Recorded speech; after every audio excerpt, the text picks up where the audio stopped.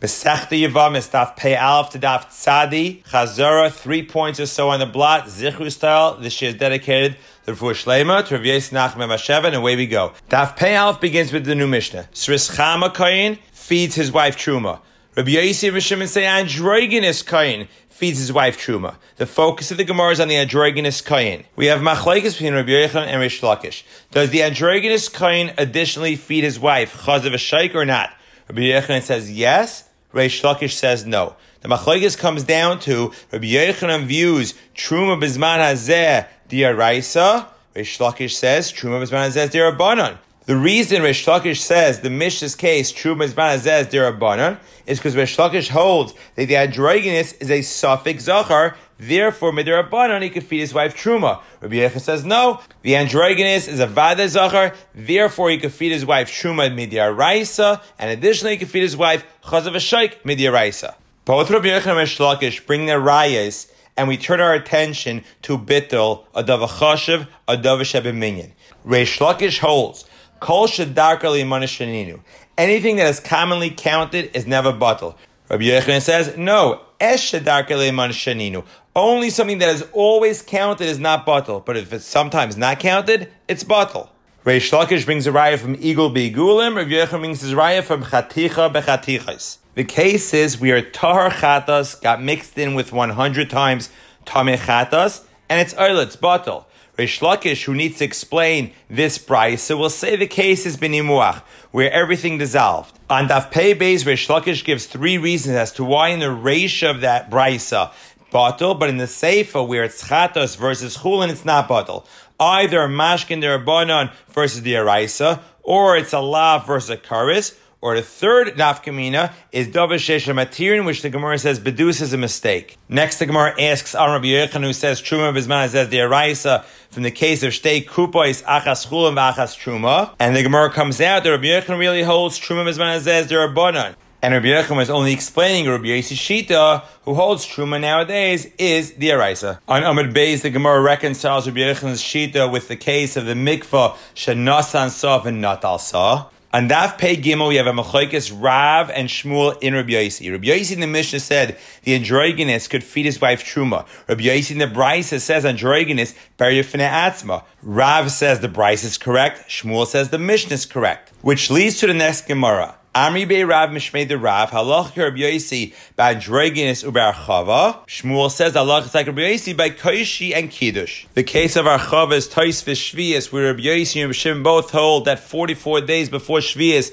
you can't plant or graft. Kisha is referring to a woman's dam ziva and attributing it to her labor. Rabbi Yossi and Rabbi Shimon say up to 2 weeks. And Kiddush refers to Klayim. If someone puts his vine on his neighbor's grain, Rabbi Yossi and Shimon say, it's not Kiddush, it's not Klayim. Next, Gemara discusses a tumtum, and Rabbi Hudu says he's a Sris Vadai. Rabbi Yossi Rabbi Hudu says he's a Sris Safek. The nafkamina between the two is whether Chalitza will accomplish anything vis-a-vis the other brothers. Then the Gemara speaks about the androgynous, and Rabbi Eliezer Shita, that androgynous is Chayiv Skil Kivazachar, but loyla koil amar Rabbi Eliezer androgynous zachar ma'alya. The Gemara brings the example of kachim by behema and timura hadron alach ha'aral. Daf Pei Dal the 9th parak. So the Mishnah presents 4 categories and 4 subcategories. Yesh mutaris lebaleim vasuris legivneihem. They're mutar to the baal, also to the yavam. Category number 2, mutar leyavam, also the baal. Category number 3,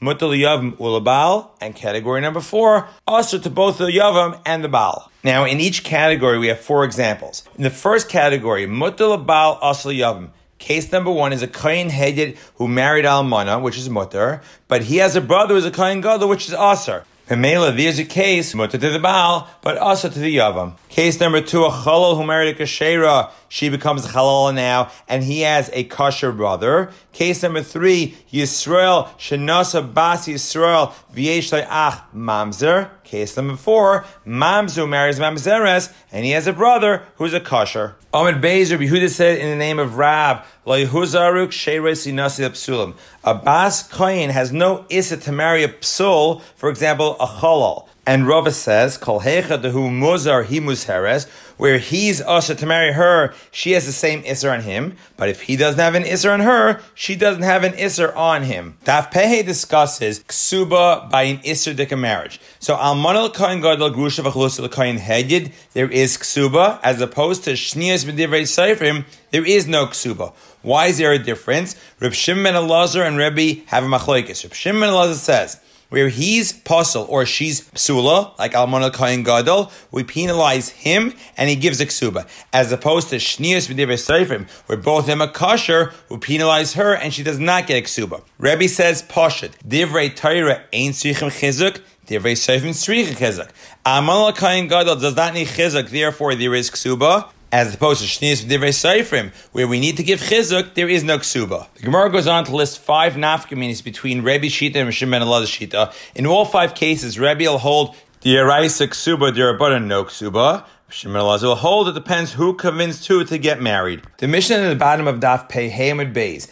Bas Yisrael Moiresas L'Kayin, Muberes L'Kayin, Shemeres Yavim L'Kayin, or a Bas Kayin to Yisrael, or Bas Yisrael L'Levi, or Bas Levi L'Kayin, Loi Teichot Shuma, V'loi Meiser. As the Mishnah we saw in Daf Samach Zayin taught, an Uber, an Aris, and a Yavam are Poisel V'Eina Meichel. The Gemara in Daf Pevav brings Rav Meir Shita that Meiser Rishon is Aser to a Zar, just like Truma is Aser to a Zar, Meiser Rishon is also Aser to a Zar. Then we have a Machlokes. Rabbi Kiva says Meiser Rishon is only to a Levi, not to a Kohen. Rabbi Elazar ben Azari says also to a Kohen. The Gemara speaks about how the Leviim were punished and they lost their Meiser Rishon, Shalai Alu B'mei Ezra. Then the Mishnah on Daf Peisayin deal with cases where there are a series of marriages, bearing a series of children, and at each juncture, what's the halacha legabe Meiser, legabe Truma? The first half of the Mishnah is the Bas Yisrael. The second half of the Mishnah is the Bas Kohen. The Mishnah ends, V'shavel Beis Avia Kinurea, Milechem Avia Toichel, that eventually the Bas Kohen can go back and eat Truma. The Gemara says she cannot go back and eat chazav v'shaik. Regarding the Bas Kohen returning to eat Truma, the pasuk says v'zera einla. She obviously has no children from her husband. Kinu rea, she's not pregnant from her husband. And the Gemara explained why each phrase is necessary. Hadrin Allah yesh mutares. The 10th parak. Ha'isha shalach bala medina siyam. Woman's husband goes to Medina Siyam. An Eid Echad comes and says he died. She remarries. The first husband shows up. 16 consequences, beginning with Teitzei Mizeh Umizeh. And the Gemara on to Daf Peches wants to understand, how do we know Eid Echad's Neman? After 3 attempts, the 4th one on the bottom of the Yom, it says, Bishum Iguna Ikilu Be'Rabbanan, that we believe in Eid Echad. Rav says, when the Mishnah says Teitzei Mizeh Umizeh, this is dafka if she got married based on 1 Eid. But if she got married based on 2 Eidim, Loi Teitzei. The Gemara's initial understanding is Leiteitze means Ibal Sheni. On Amud Beis, Rav Ashi says, when Rav says Leiteitze, he means Ibal Rishon. The Gemara continues on to Daf Peites with all different consequences this woman has, including no ksuba. Now, the reason a woman gets a ksuba in general is shloit tehei kala be'einav leitzia, as opposed to here where we want them to get divorced. Daf Peites, as well as Daf Tzadi, discuss the sugya. V'chi bezdin masan la'akar davar min ha'Torah. Can bezdin uproot something from the Torah? The Mishnah Truma says, Ein termin min ha'tamei al tar. You can't say be truma from tamei for tahar. What if you did it b'shoigeg? It's fine. What about b'mezdid? Lai asav lai klum, which means you must take off truma again. But what about the measure you already took off? Is that truma or not? Machlokes, Rav Chisda, Rav Nasser B'Oishia. Rav Chisda says